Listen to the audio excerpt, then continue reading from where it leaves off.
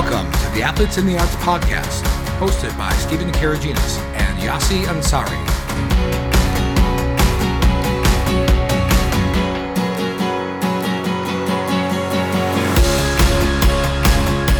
Hi there, this is the Athletes in the Arts podcast, and welcome to our show. Along with Yassi Ansari, I'm Stephen Karaginas, and we are excited to finish off 2023 with a very fun show. We are sponsored by School Health, a national full-service provider of health supplies and services to professionals in educational settings from preschool all the way up to college. Now, for over 60 years, they have been advocates for the health and safety of students, staff, and their communities. So please check them out at schoolhealth.com. Also, if you're new to the show, Athletes in the Arts is a consortium of 17 different sports medicine and performing arts medicine organizations working together to improve the care of artists and athletes everywhere. We have lots of resources and programming going on, so check us out at athletesandthearts.com. So today we wanted to focus on Broadway, specifically the organization known as Broadway Cares Equity Fights AIDS. Now, since 1988, they have led the fight against AIDS, becoming the nation's leading industry-based nonprofit AIDS fundraising and grant-making organization. Now, Broadway Cares and Equity Fights AIDS were separate organizations, but in 1992 they merged, and since then their mission has provided essential services for over 50 states, Puerto Rico, and Washington, D.C. But in recent years, they had to pivot, providing support for those fighting COVID-19 and other critical illnesses, and supporting people losing income to the prolonged lockdowns. From healthcare to meals to emergency financial assistance, the amount of good this organization has done for the performing arts in the U.S. goes beyond dollars and cents. Broadway Cares Equity Fights AIDS offers hope. So, joining us today is a very special guest, Jack Noseworthy. He's an individual giving officer for Broadway Cares and also a performing artist whose career spans decades on stage and screen. From Cats, A Chorus Line, Sweet Smell of Success, and the original Toronto company of Come From Away on stage, to Encino Man, Alive, the Brady Bunch movie, U571 on film, to CSI, Judging Amy, Law and Order, and Elvis on TV, Jack has done it all. And now, his production company, Noseworthy Productions, is producing a musical based on the movie Real Women Have Curves that just opened at the American Repertory Theater in Cambridge, Massachusetts in December and aims to be on Broadway very, very soon. So, Jack, thank you so much for being on our show today. We're really happy to have you. Thank you. I'm really happy to be here and to chat with you and Yassi. So you have an amazing career. I mean, the number of things you have. We'll see if we can get all this into the show within 1 hour here. But first, let's go back to the beginning and talk about how you started off in acting with theater and film. Where did all that start from? Yeah, so I started when I was just a kid. Really, I started working. Well, not really working, but I started doing shows with my church and my high school. And it was just something that I always wanted to do. And I went to college. I went to the Boston Conservatory, and I trained in musical theater and dance. And I was, just really driven and really focused. And I always just wanted to be on Broadway. I really just had a goal to be on Broadway. And so I came to New York and went on my very first professional audition for the Broadway show Cats. And I was cast in the national tour of the show. And then I left that show to then I auditioned for Jerome Robbins, and I was in the original cast of Jerome Robbins Broadway, which was very exciting. That was my first Broadway show. And then I did A Chorus Line on Broadway. And then many years later, I did A Sweet Smell of Success with John Lithgow. But in between, I went to Hollywood and made a lot of movies. So it really was but it really just did start with me wanting to sing and being in church. So you started off in Broadway, but then only a couple of years later, you started not just going to Hollywood, but you were in Encino Man, and you started from there on to the Brady Bunch movie, and then U571, all these different movies and projects. Yeah. How did that flip so fast from this Broadway track to suddenly being in all these movies? Yeah, and TV shows too. Yeah. So I never really thought about wanting to be in movies or be on television. That really wasn't where I thought my career was. But I I auditioned for a Broadway show and I didn't get it, for Miss Saigon, and I didn't get it. And the creator of that show, his name was Richard the one of the writers on the show was Richard Maltby Jr. And he was writing a television series, and he said, "Hey, I think you should go out and audition for the show. I think you're really right for it." And I was like, okay, well, I didn't get this job, and so I flew out to California, and I was super driven, and through a couple of connections, I met some agents and met some folks in the business in this 1 week I was out there, and the show that I was going to do, it never got made, and so I didn't get it, but I did get an agent, and the agent told me to come out to California in January for pilot season, and so I came out for pilot season, and 6 weeks later I got a pilot and did a television show for CBS that never aired. So I did 13 episodes of a television series that never aired. Wow. Wow. And it was created by David Frankel, who directed Devil Wears Prada. Mhm. And so the show never aired, but while I was doing the show, I then got cast in Alive. And then I went off and made Alive. And then it's kind of like once you start, once you get on people's, people start to know your name, and you start to work, that the flow just starts to happen. And I just looked right. I was the right age. It was a time when someone like me, a Caucasian young guy, was very much in demand, and I was a trained actor, and I just started auditioning, and I just started working, and I started getting jobs, and then I started getting really good jobs and good movies and television and stuff. So it was great. I mean, it really surprised me. I never ever expected to make movies and do TV, and I loved it. I mean, I still love it. I wouldn't say that I'm done doing all that, but I definitely had a really, really solid 13-year run where I would do a television series or make a movie or an independent movie, every year. So Were you in your 20s when you started, being involved in television, or were you like, was it a lot younger than that? yeah, no, I think that no, I was in my 20s. I was like, it was like 23, 24 is when I first did my first thing. So you had just come out of college, you moved out to Hollywood, were getting involved in different TV shows. So what kind of support did you have there, and how did you, I always like to say, how did you make it through? I didn't have any support. Mhm. Mhm. Yeah. I had myself. I mean, I have my family, but they were all back in Massachusetts. Um, but I wasn't. I mean, I had an agent, and I was just driven. So if you mean by sort of like a support system of family and friends, I created friends on the shows I worked on. I'm still very good friends with the guys I did Alive with, the guys I did U571 with. But you just start going out on auditions and you meet actors, and you make friends. And that drive, right? So even though that one show didn't end up airing, like you still had that drive to keep going. I feel like that takes a lot of drive to have to like want to stay in this city, keep going, like try and take all these other roles, maybe audition for something else. And it takes, I feel like it takes a certain kind of personality to be able to do that. Well, I think what happens is it's such a prolific time when you're young, and when you're that young, I mean, in your 20s and 30s, I had a lot of auditions. I mean, a Mm-hmm. lot of auditions. So, Mm-hmm. so I mean, I couldn't even begin to tell you what I averaged in terms of auditions. And then you're also meeting, like, it's not just the roles that you get, but it's all the roles I didn't get. Audition for.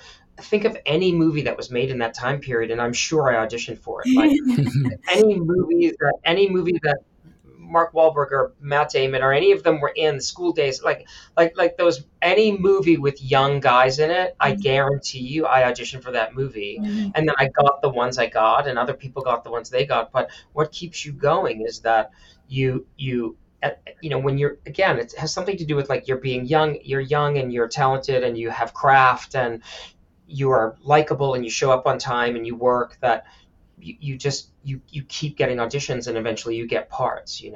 And did you feel like you were drawn to certain roles, like when you were auditioning, or you really just auditioned for anything? No, I mean, at first you're auditioning for anything, but then eventually you start to think, this is a pass, or this Mhm. isn't right for me, or I really don't understand how to do something with this. What I bring to the table is, I don't know, my take on this. I don't think I'm right for this, or Mhm. or for whatever reason. Yeah, I mean, you audition for the things that you really want to do, and then for the you want to work with certain people. I auditioned for all the major directors that you know. I Right. didn't get hired by them all, but I've auditioned for all. Right. Yeah. So I want to ask you real quick about, you mentioned Alive, and I watched that movie. I mean, I don't know how many times now, but dozens of times. And so, but the physical aspect of filming that movie, how demanding was it for you? Like, what kind of acclimation did you have to do to get ready for it? I mean, how rough was it for a film Yeah, project? Because it looks pretty intense. yeah, it was very demanding. It's the only film I've ever shot in my life that shot in sequence. Oh wow. And the reason why we did that is because we all had to lose weight, right? So Yeah. we had to lose weight because the survivors were up there for 72 days. We shot for 72 days. And then we were up there, they were there for a long period of time before they decided to eat human flesh to survive. Right. And so contractually, we had to lose weight up for till that scene.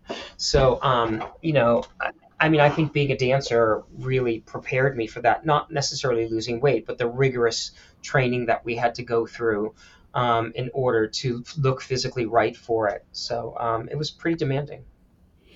And I'm also a huge fan of Sweet Smell of Success. I watched that movie 1,000 times. So I saw you in the. I haven't had a chance to ever see it on stage. So what was your experience like playing in that amazing show with that amazing dialogue and John Lithgow? And I mean, that must have been a pretty cool experience for you. Yeah, it's one of the best experiences I've ever had in my life. I mean, I created an original show written by John Guare with music by Marvin Hamlish, lyrics by Craig Carnelia, directed by Nick Heitner, opposite John Lithgow, Kelly O'Hara, and Brian Darcy James, and it truly being part of that company and having the opportunity to develop that material and be forever on the cast album and learn and be introduce those songs.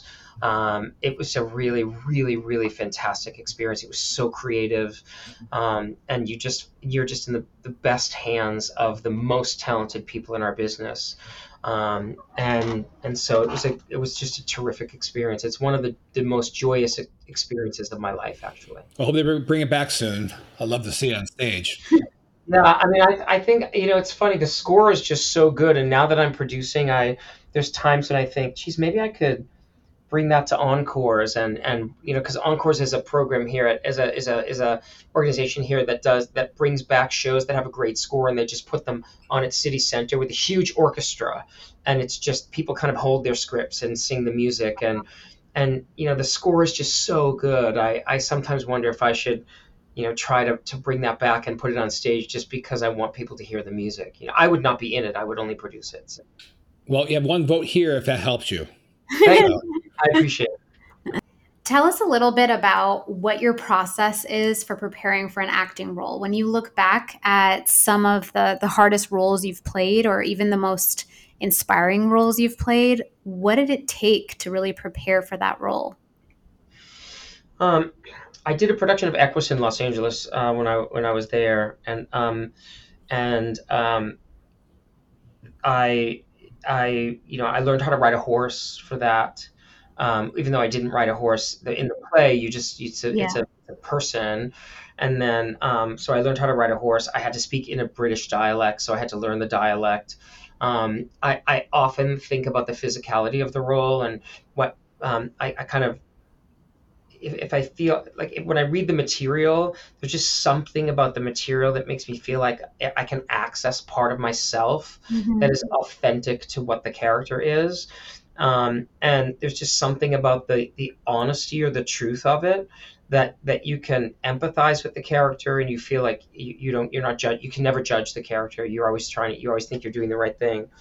And so that's sort of the key. You feel like, oh, there's a part of me in there that knows how to do that, and then so you really just it just starts to manifest in you, and you figure out how that character physically moves. And because I'm such a physical person, I often think that the internalization of what the character feels like then starts to me think, oh, how does my body, what should my body look like for a character like that? And oftentimes I like to be fit, so I would play with how fit I would be for something. Um, and then I think about where the register of the character's voice would sit. Mhm. And so like it's really like it starts with an internal approach and something that you feel attracted to, that the character can do, or that the character does, or something that the character expresses or feels, and then you just go from there. So how does your process change between film and Broadway stage roles? Because obviously one's like going to be put onto a medium and shown, and the other one you're performing every time. Every time a show exists. But do you have a different process for one versus the other? Um, the initial sort of character development and discovery and research, I always do. If it's possible for me to do research, I always do a lot of research. And if it's a period piece, you want to know about the time period and what was happening in the world, and everything you start to see the character through the eyes of, you start to see in your daily life, you start to see the what's happening in your daily life, how the character would react to situations or how they are. So, but for stage, because you have to repeat the performance for 8 times a week, it definitely requires a different mechanism and a different training and a different discipline. So again, like it does come down to my body and my instrument, and certainly for stage, my voice, and how I take care of my voice, how I take care of my body, how I take care of my your instrument, right? My body is my body, and my voice is my instrument. And so that understanding how you can understanding how you can use your instrument every single night, and that when you wake, people think, oh, you do a Broadway show, you only work 2 hours a night. You work all day. The entire day Right. is getting you ready for that show, because you can't talk during the day. Oftentimes you're on vocal rest, or if you are physical, you have to be really careful about your physicality, and you can't drink coffee if you're singing. It's like every single thing you do all day long is about how you can, for that 2.5 hours. Oh, did I just hit my mute? No, you're good. Oh, I thought I hit my mute. Everything you do all day long is about preparing for that show, and how you can do that show the best way you can, right? Because your life happens, and somehow when your life happens, in crazy ways, and you have to learn how to utilize that for what you're doing that night. And it could be a negative or a positive thing that happens in the daytime, but you have to channel it and use it so that you can do what you're doing at night. So yeah. That takes a lot. I mean, some of the shows are just back to back, and plus for some of them, did you ever travel? Like, were you touring as well? So Yeah. that's a whole nother layer on top of that, right? Like getting enough sleep when you're touring and getting used to time zone changes. How did that all? Yeah. The thing I used to love about touring was that, because I was really dancing then, is that when you stay in a hotel, they had an ice machine, and you could. And I used to stick my feet in ice. Yeah. Or my knees in ice. And it was just so easy to get ice when you're in a hotel. So it was like, I Little love pleasures. You did Come From Away, again, another favorite show of mine, but you're based in Toronto though, right? Yeah. I opened the Toronto company, and I did that show for 14 months. And I lived in Toronto the entire time. But I rented the bottom floor of a house, and I was really close to the theater, and I would ride my bike every day. So we're really living there. My husband is from Toronto. Well, he's originally from Colombia, but his family lives in Toronto, and so all my mother-in-law was there, my sister-in-law, their family was there. Pardon me. And then we have a lot of great friends that live in Toronto. So I'm super familiar with Toronto. It's a great city, and it's a great theater town. So yes, I was living there, and then it's also like a 1 hour flight back to New York from Billy Bishop Airport. Mm-hmm. So I could leave the theater on a Sunday. I'd finish my show at 4:15. I'd catch the 5 o'clock flight. I could be home in my apartment by 7:30 at night in New York City. Um, so That's so I, perfect. I I would do that occasionally. I would just go home for the weekend, or my day off. I'd go home on a Sunday and come back on a Tuesday. So. Very cool. But with the touring aspect of performing too, you've done tours as well. So, what's the most difficult part of performing on a tour? Um, well, again, I was really dancing. The at that time, our deck would be put onto an existing stage, and if the existing stage was cement, and we Mm, would put our deck on the stage, and even though we had it was sort of not really a spring floor, but a right. floor that had support. If their stage was really built on cement, it was really hard on your body. If you're there for 2 weeks or a month and you're dancing on that hard floor, because even though we had our deck, still like walking to and from the stage and around our deck, you're walking on the cement, and Right. that kind of pounding on your body and dancing that hard on a cement floor, that was really hard. And moving from city to city, your body had to adjust to that. If you're in Colorado, the elevation is really high, so oftentimes they had oxygen on either side of the stage when you were dancing. Oh, wow. And then just, I mean, I think you would go, if you would go from city to city, and you would walk out your hotel room and you take a right and you would think, where is that restaurant? I know. And you realize, oh, that was 2 cities ago. I just forget, right? Like Right. that's not even the right city. I'm in the wrong city, right? Because you're just touring, you do 8 shows a week, you come out, you get your coffee, you go to the theater, and then, so Right. that part's but then you get to see these beautiful cities. I've been in every state in the country, and you get to perform for these audiences that are so grateful to see a Broadway show in their hometown, and it can be really exciting. But I think mostly maintaining your facility. Mm-hmm. Again, like taking class, right? We would go to cities, and you have to take class, right? I would take class every day, or if I could. Yeah. Um, we didn't always have company class, right? So you'd find a dance studio and you would go take class and find a place to take class and just keep yourself in shape. So.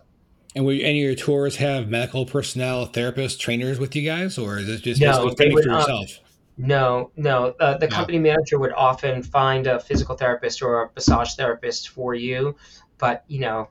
yeah, it wasn't really like that. So. What is it like now? Is there more support now for people on Broadway? Like, is there a whole medical team that's put in place now and is this with every show, or is it only select shows? Equity versus not equity shows, or Yeah, I'm not sure well, non-equity, I have no idea what they do with a non-equity show, but yeah. I'm not sure what the actual equity rule is. My executive producer could tell me, but I don't know that.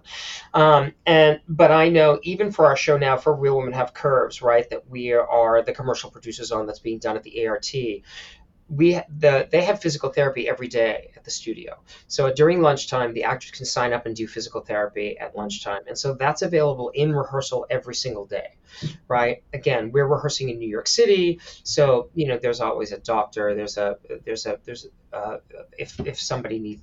In fact, there was a psychologist today at the studio, because our show has.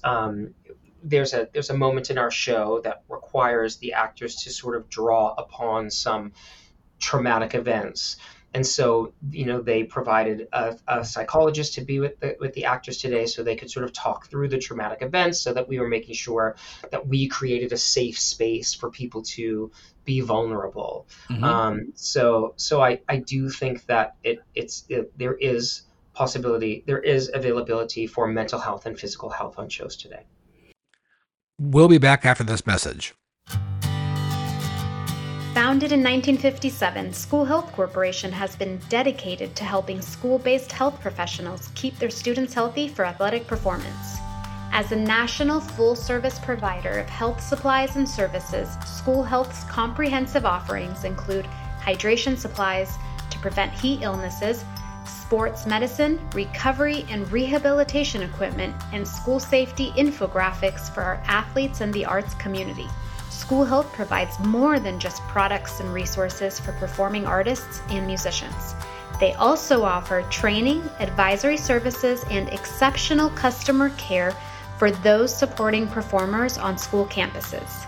For more information, please visit www.schoolhealth.com. And now back to the show. So that brings us up to your show you just mentioned, Real Women Have Curves. You've been acting on stage and screen and TV, and now you're producing a musical version of this 2002 hit movie. So for you, what is the most fun part of this process of? I mean, obviously it's a very challenging process, but like, what really inspires you to do this kind of work and bring a movie into a musical form and bring it onto stage?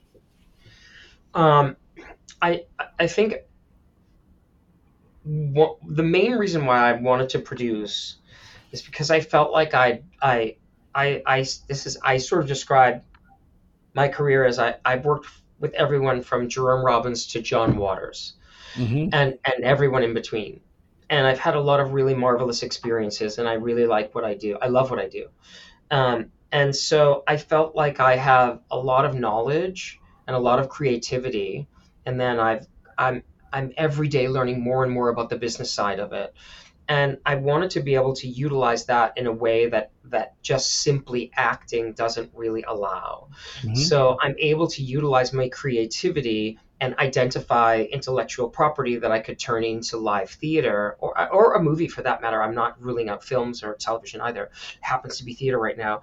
And then provide work for people and give voice to communities that don't necessarily get voice. So for example, with this show, this Mexican American community, which it actually started as a play by Josefina Lopez. And so we optioned the play and the film. And so the gravitas of the play is that it really introduces the undocumented experience for Mexican Americans. And so, and that became really interesting to me for lots of reasons, mostly because it was a disenfranchised community that doesn't necessarily have a voice. But then literally my husband came to America as an undocumented person and was working on Broadway as an undocumented person. And we that's how we met, doing Jerome Robbins Broadway together, and felt this every time he got called down to the stage manager's office.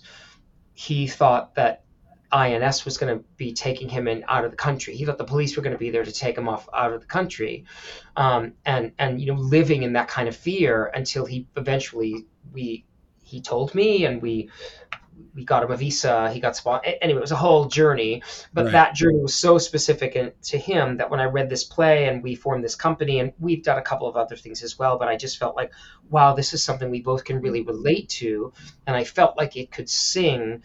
And so, I was just really inspired to be able to create something that I felt was relevant in terms of the sort of immigration story that's happening in America right now, that has continued, that will always continue, that's happening around the world with immigrants trying to go from country to country.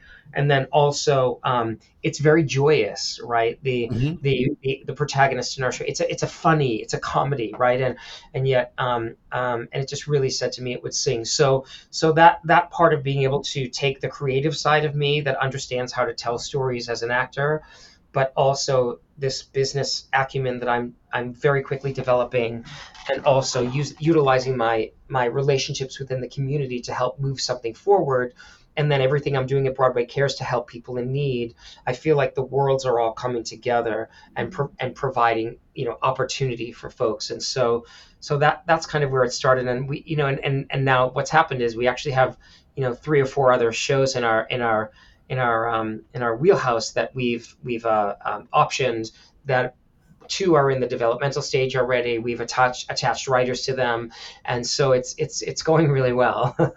Really cool.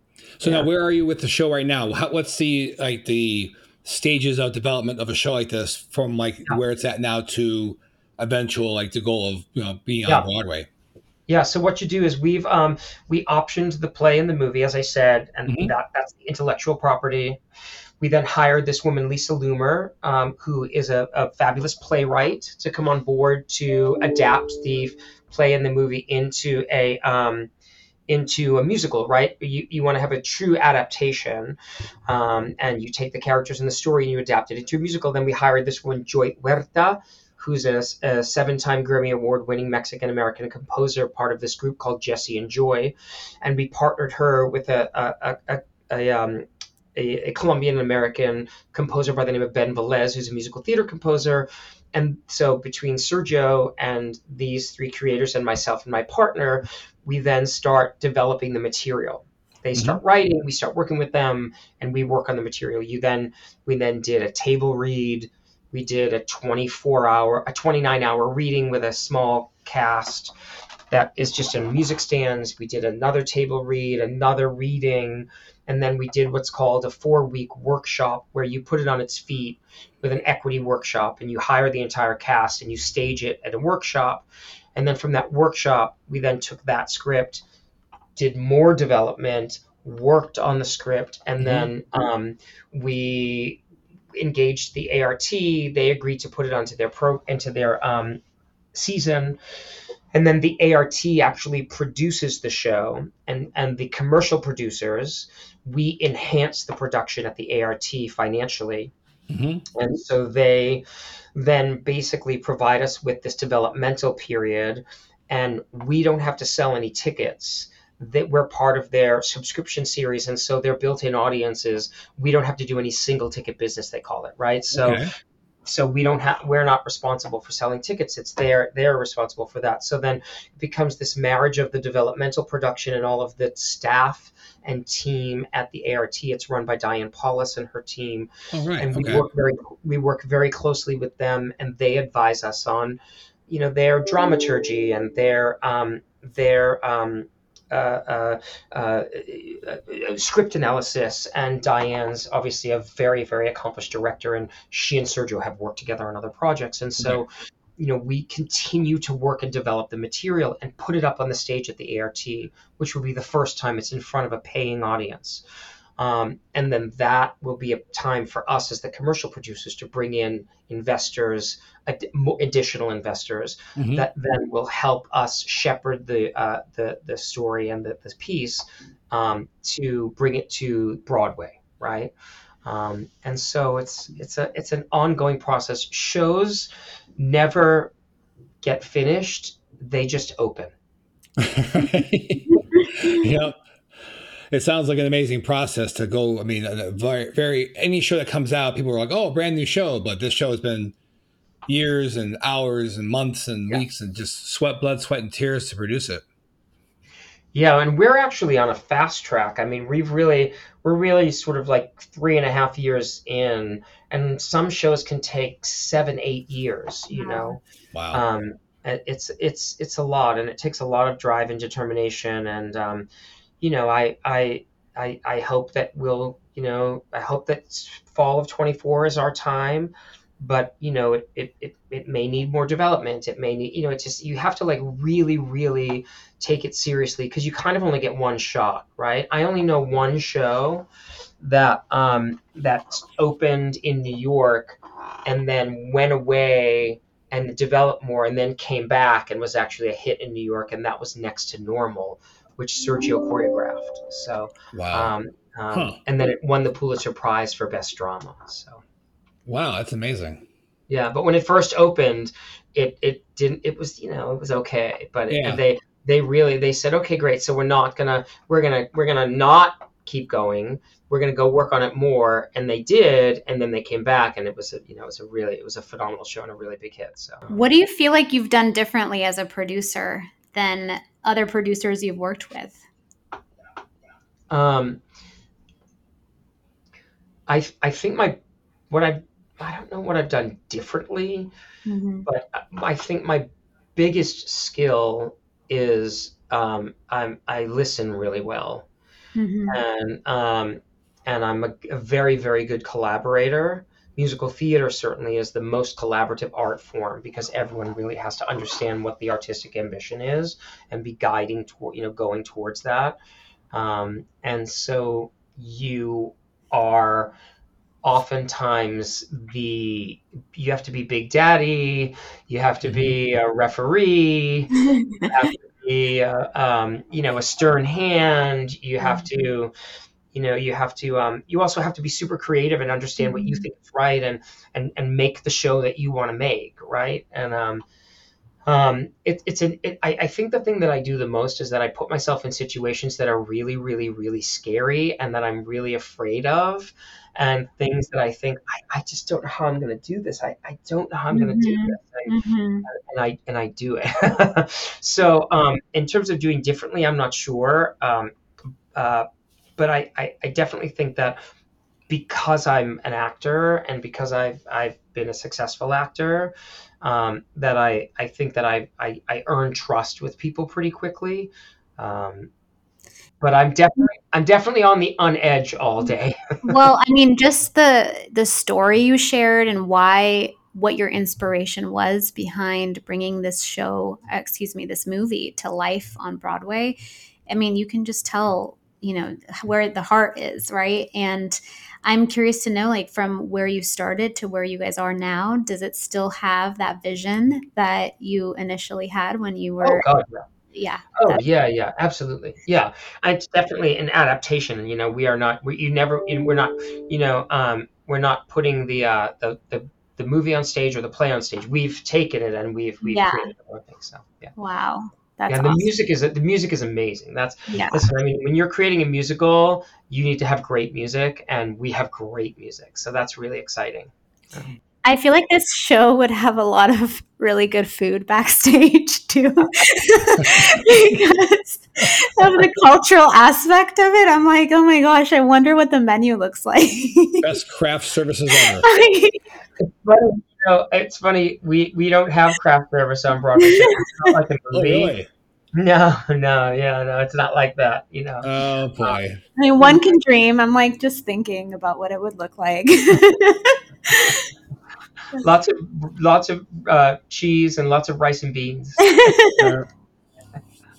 So, Jack, we covered all this with acting and on stage and screen and TV and producing, but you actually have an actual official day job with Broadway Cares. I mean, on Yeah, top of all this, I don't know how you find time to do all this, but Broadway Cares I mean, my first experience of it was going to shows in Detroit, the Broadway in Detroit tours, and having the Red Bucket nights where we donate money and they have auctions for Broadway elements that are sold, or sorry, that are signed and sold, and learning more about how Broadway Cares has been supporting the community of the performing arts for years, and now you're one of their officers. So, tell us a little bit about what you're doing with Broadway Cares and what the mission of Broadway Cares is.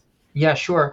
Um, so I'm an individual giving officer, and so what I do is I have a portfolio of our annual donors, and those are folks that they make either a once a year or a monthly donation to Broadway Cares, and annual donors.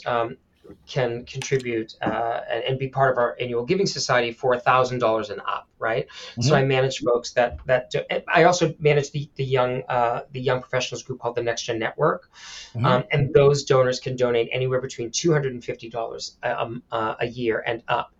And so I manage a portfolio of people that either donate from $250 to $100,000, and so those folks are committed to our organization because I like to think of us as the mutual fund of giving, because we provide grants to 475 social service organizations across the country in Puerto Rico and Washington D.C. in all 50 states, Puerto Mm-hmm. Rico and Washington D.C. And then we're the largest funder to the Entertainment Community Fund. And all of their social service organizations, which helps people in the entertainment industry in their time of need. So what I really do is as a development officer, which is my role in the major gifts department, I I have relationships with my supporters of Broadway Cares, and you are for our organization, folks either decide to support us because of our connection and the start of our organization about helping people with HIV and AIDS. We've shifted, we've pivoted a little bit over the years. We now help through the Phyllis Newman Women's Health Initiative, through the Mhm. Entertainment Community Fund. We help women that are struggling with cancer and a myriad of other, female specific issues. And then when we hit COVID, we then we pivoted again and started raising money for folks that were suffering from COVID or the effects of COVID. Mhm. Now, as we're 33 years, we've been here for 33 years, and all of the organizations that we grant, we give grants to, our vetting process is very good. And so many of the organizations that we provide grants to have been with us for 33 years. And so folks, donate to Broadway Cares and support Broadway Cares because, they know that we are vetting these organizations and we are choosing organizations that are on mission for them as individuals. And they trust that when they make a donation to Broadway Cares Equity Fights AIDS, or they support us annually, that their money is going to support and help people in need for these, food insecurity, HIV and AIDS, again, female health issues. And so they just feel good that they know, oh, I support Broadway Cares. I would often tell people that when during the pandemic, when you turned on your television set and you saw a parking lot with cars lined up to get a box of food, there's a very, very good chance that that organization was getting a grant from Broadway Cares. Mm. And you could, take solace in knowing that, Right. when you see a homeless person on the street and they need food, they could go to a shelter and be fed or put their head on a pillow because of your support of Broadway Cares Equity Fights AIDS. So it's very, very rewarding work to know that that not only are we helping people, but we are giving access to people to donate to help people. So my role is really as a conduit for folks that want to help people in need and provide them with the opportunity through our organization to actually do that.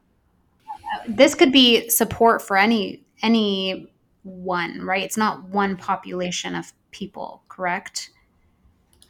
No, Okay. no, not at all. So no, absolutely not at all. I mean, anyone can be suffering from food insecurity or have Right. or be HIV or have HIV or be exposed to HIV or any myriad of issues that someone might have. So no, there's not one specific group that we're supporting. And so is it when I'm just curious for like anyone who might be listening, but Yeah. when it comes to raising funds through Broadway Cares, when are those opportunities presented to viewers? Is it just online? Is it live after a show? How does this all work? How do people donate? So twice a year we have what's called our bucket brigade. Mhm. We're actually in it right now. In late October through early December, at every theater, when you go to see a Broadway show, there's people standing out there with a red bucket, and there's an appeal made from the stage, and audience members can drop money into the red buckets.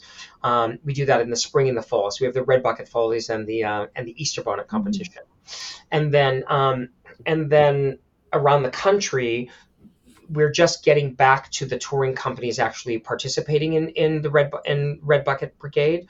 During COVID, it was very, very challenging because we couldn't have the actors on stage step out into the audience because they Right. could potentially be exposed to COVID, and we couldn't be responsible for a show getting COVID. Yeah. That was not Yeah. Right. so. We still now have volunteers, and the shows are just bringing people out into the audience now. It's really a group of volunteers that actually do that. But then we have a number of events a year. We have an event called Broadway Backwards. We have an event called Broadway Bears. Pardon me. And then we have various other one-off events through the year that also raise money for our organization. In addition to, if people go to Broadway Cares .org and go to donate, you can see that we have the Angel Circle, the Visionary Circle, and the Next Gen Network, and folks can click on to those to our website, and they can through online they can join our annual giving society and become annual donors to Broadway Cares as well. That's awesome. What is Broadway Cares there? You mentioned how it had to pivot several times in the last few years. What is the target goal, I guess, from a mission standpoint in the near future here? What is Broadway Cares' next obstacle they're trying to tackle? I think that I think that coming back from COVID, it is people are exhausted, right? There's just, we call it donor fatigue, because people have just felt so inspired to give that that those donation amounts that we were getting in COVID, because it was just so prevalent throughout the world, people just get tired of being asked to donate money. And even though it's marvelous, people still do, and we still do quite well. I think finding ways to continue to inspire folks to understand that people's problems don't go away. People are still hungry. One statistic we often talk about is that 75% of new HIV infections are in the Black and Brown community in the South, and often folks that are compromised in terms of their economic status. And so it's about creating awareness, it's about creating resources, it's about creating education, so that and stigma, and making stigma go away. So getting people to understand that the world's problems don't go away. COVID happened, but we still need to continue to support and help organizations like Broadway Cares, Equity Fights AIDS, and then also people are just coming back into the theater and feeling safe into the theater. It's still taking time, and so building that confidence back, and seeing that the red buckets are back in the theater, and getting folks to understand that no, we still need to donate. So really it's that, it's continuing to create awareness and getting folks to understand that we still need their help. So you've taken on a ton of roles, and something I really want to know is how you keep yourself mentally healthy with producing, even with acting, family. There's a lot that you're juggling. So how do you do it all? And, do you even take breaks? Like, do you take vacation? How does it work? Self-care is something I'm working on. Well, I during the pandemic in December of last year, I got my master's degree, so I was also going to school to get my master's degree, all while I was doing all this stuff. Wow. And I have a child. I'm raising a child, so we have a 5.5-year-old, and so um I'm not sure. I often think, God, I really would love to just take a week and like everything go away and clean the slate.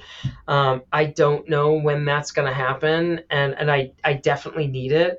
But you find that if you have a couple of hours where you feel like everything's settled, and you can, I don't know, go have lunch with a friend. It's definitely something that I need to work on more. Is that kind of self-care and vacation.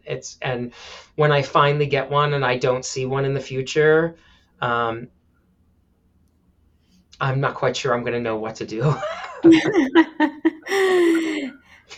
Actually, because I actually feel like I really need like a month where I don't have to do it. Yeah. We get actors in your shows that you work with that like ask you for advice on that. I mean, are people more open to talking with others about this? Have you seen that in the performing arts world? I think when I was when I was really acting, when that was my job, um, you spent a lot of time, like, so you spend a lot of time in between jobs. Mm-hmm. So, which I've realized now that I actually really like you work 3 months in a movie or whatever and then you might have 3 months off. So I actually really got to like that, and so you're able to have some self-care, but the pressure of when you're going to get your next job is also something that you struggle with. um, I think that actors help each other through those periods. um, I have a colleague here at work that I'm very good friends with, so we kind of, we have a good work relationship and a good off work relationship. But yeah, I mean, I think that they really push mental health and resting, and they want you to do that. It's certainly no one's fault that I have a full-time job as a development officer at Broadway Cares, a full-time job as producing Broadway shows or wanting to produce Broadway shows, full-time job as a dad. Right. So, I've kind of taken on those things myself. But I often think about those times when I was between jobs, when I was acting, and I wish I had something to do besides go to the gym. And now I'm sort of making up for that time period. And eventually I think, if I'm lucky enough to have Real Women Have Curves be a hit, maybe I'll be able to take a week off somewhere. Well, Jack, I hope you get that week very soon. Until then, keep up with the amazing work you're doing, and very impressed with what you've done so far and your dedication to socially conscious projects and the dedication to the performing arts community. We're so happy to have you on the show. Thank you so much for your time. Thank you, Steve. Thank you so much, and thank you, Yasi. I really appreciate talking to both of you. It's a pleasure, and it's a thrill to sort of think about all these things and hope that like you all and the work you're doing with athletes and helping them have their own physical and mental health in good shape. I hope that the art that I'm bringing into the world and the work we're doing with Broadway Cares helps people the way you people are helping people. So thank you. It certainly has. Yes. Yep. Thank you. Right on. All right. Thank you, guys. Talk to you later. And that wraps up another episode. We'd like to thank our sponsor, School Health, again for supporting the show. And if you like what you hear, please click subscribe and leave a review. For Yasi Ansari, I'm Stephen Karaginas. This has been the Athletes and the Arts Podcast.